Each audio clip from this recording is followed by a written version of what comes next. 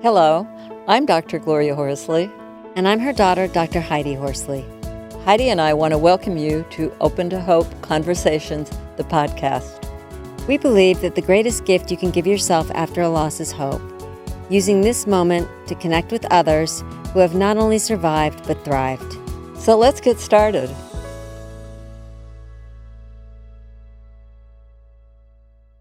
Welcome to the Open to Hope show. I'm your host, Dr. Gloria Horsley, with my daughter and co-host, Dr. Heidi Horsley. Well, Heidi, we have got such an important topic today, and one that we don't talk a lot about, and that's grieving a friend. And, you know, it's really come up since your brother's death. It's been 40 years, and I've actually had a friend of his get in touch with me on the internet, and I had not heard from John for 40 years. And he said, hey, it's 40 years since Scott passed away. And I'm like, oh my gosh. And then he started doing memories, and he sent me a picture, and I said, who is this? Is it you, John? And he said, yes. So that was kind of a thrill that people do remember, because you forget about how important friends are, don't you, Heidi? Well, yes. And we haven't had enough shows like this. And Scott had so many good friends, and it has really impacted them over a lifetime. And I think this loss is very minimized. So we are going to talk today with Jonas, who I love, is bringing awareness to this important loss. You know, our friends are our chosen families. And Jonas lost her very best friend to cancer at age 19. And she is the author and illustrator of Ham's Big Adventure. It is such a fabulous book. The graphics are amazing. And it's a book written to help children cope with loss. So welcome to our show, Jonas. Thank you. Thank you for having me on the show. You lost your friend, and where were you? Tell us the circumstances around it a little bit. Yeah. So we were friends from middle school all the way until I was in college. He had to stay in our hometown with his family, taking care of him. And I went off to college about 5 hours away. So we had a schedule where once a week we would video chat and catch up with each other. And at a certain point, he was too weak to do that. So we kind of switched to messaging. And then at some point, his family reached out to me and told me that it was time. So I drove back, and I went to his house where he was in hospice. Tidewell was taking care of him, and I had to say my goodbyes. So it sounds like, Jonas, you were in college when Jamie died. I was in college when my brother Scott died.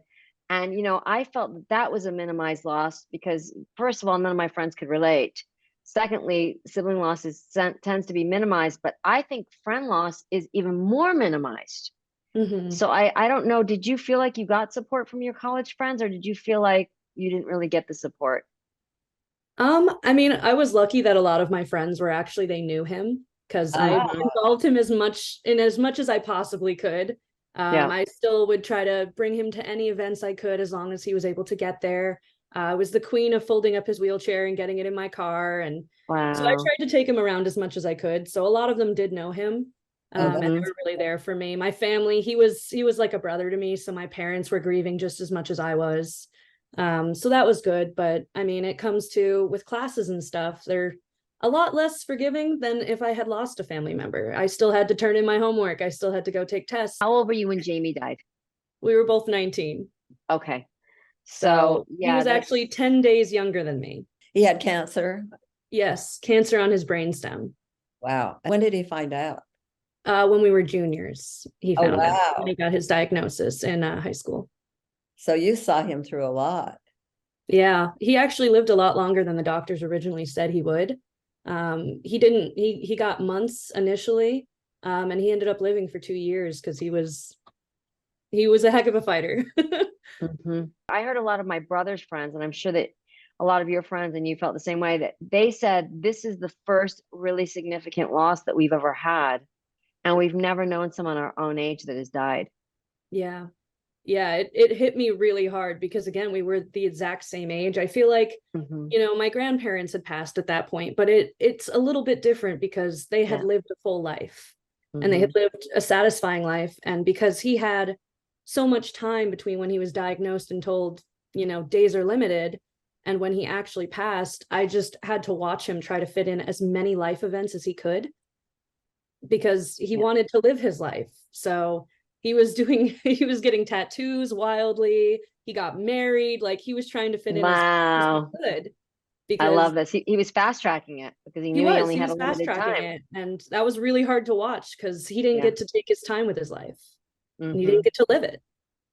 What do you think is unique about losing a friend?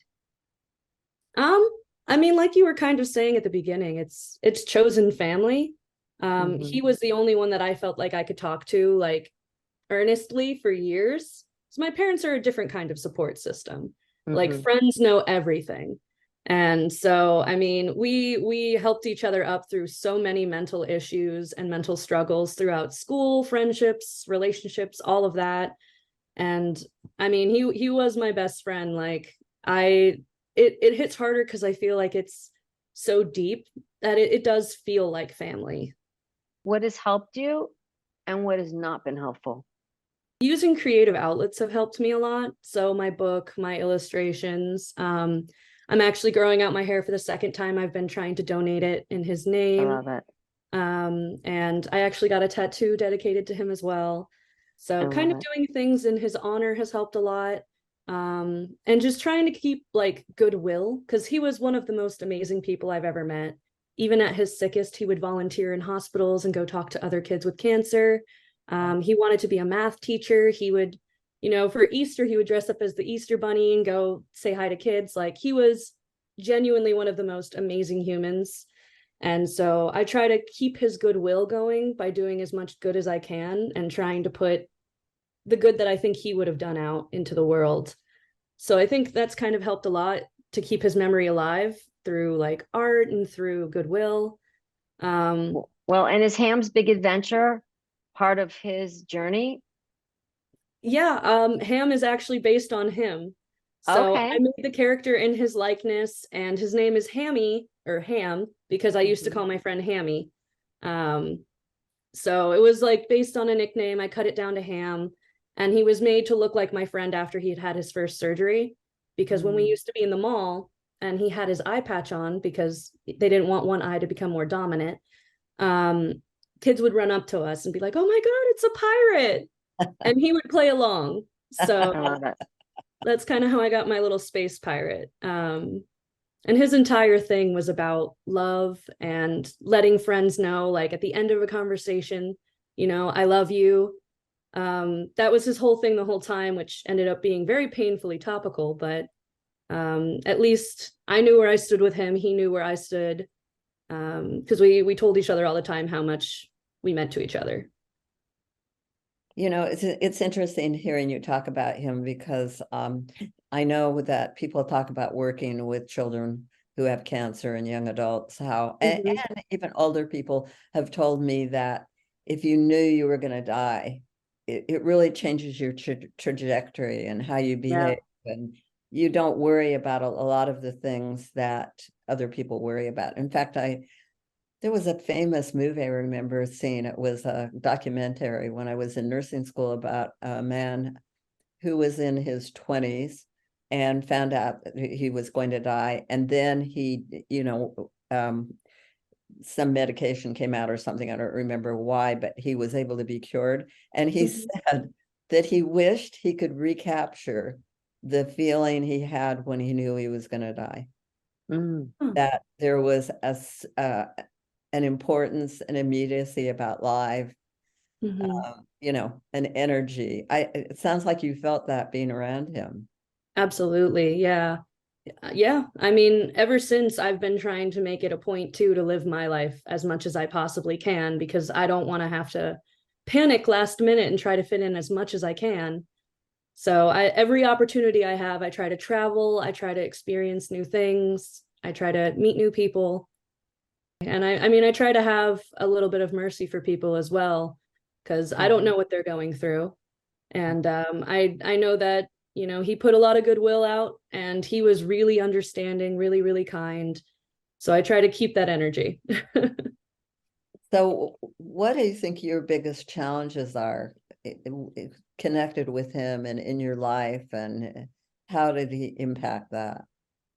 Yeah, I think one of my biggest challenges is every time something good happens, he's the first person I still want to tell, and he's not there. I know that his family left up his Facebook, and I go back and I read the messages all the time. The last messages we actually sent each other was letting each other know that we love each other. But that's really hard because even still, 7 years after he's passed, every time something good happens, I want to tell him and I can't. Did you go to his wedding? I didn't. He actually eloped. He was a character. Yeah, he was a fun guy. I mean, when he started losing his hair, he turned it into a purple mohawk. I So love it. he took I every love it. opportunity to make fun out of tough situations. What advice would you have to somebody that has had a friend die? That's tough. I mean, I think something important is to try to keep their memory alive as much as you can. And I mean, I still kind of talk to him. Like I said, I always wish to.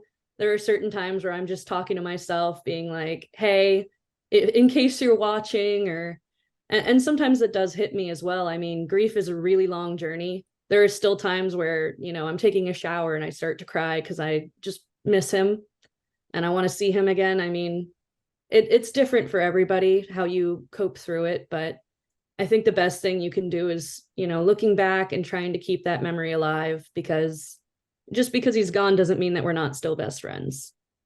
Oh, I love that last statement. Looks like you got him on your shirt. I do, yeah. I made a I little love shirt where that. I've got the book here as well. Just in Good. case. Darling, Ham's Big Adventure. Where can they get one of those shirts in your book? I've got my shirt available on Redbubble, and my book you can purchase through any major book carriers. So you could get it through Amazon, you can get it Target, Barnes and Noble, Books A Million. Just search up Ham's Big Adventure and it'll be under SN Jonas. I have a website for my book. It's Ham's Big Adventure. So if you search that, you should find me as well. Well, thank you so much for being on our show today. And you're amazing. And I think it's wonderful the way you've dealt with all this and the friendship. Yeah, thank you for having me on the show. Hopefully it helps somebody that, listens to it have a different perspective. Yes, Jonas, I think it will help a lot of people. Thank you for building awareness about the death of a friend. It is something that's not talked about enough. And thank you for helping people find hope after loss.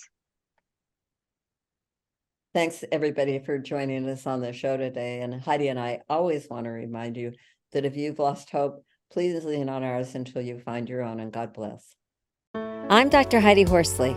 You have been listening to Open to Hope, the podcast. You can follow Open to Hope on Facebook, Instagram, and Twitter.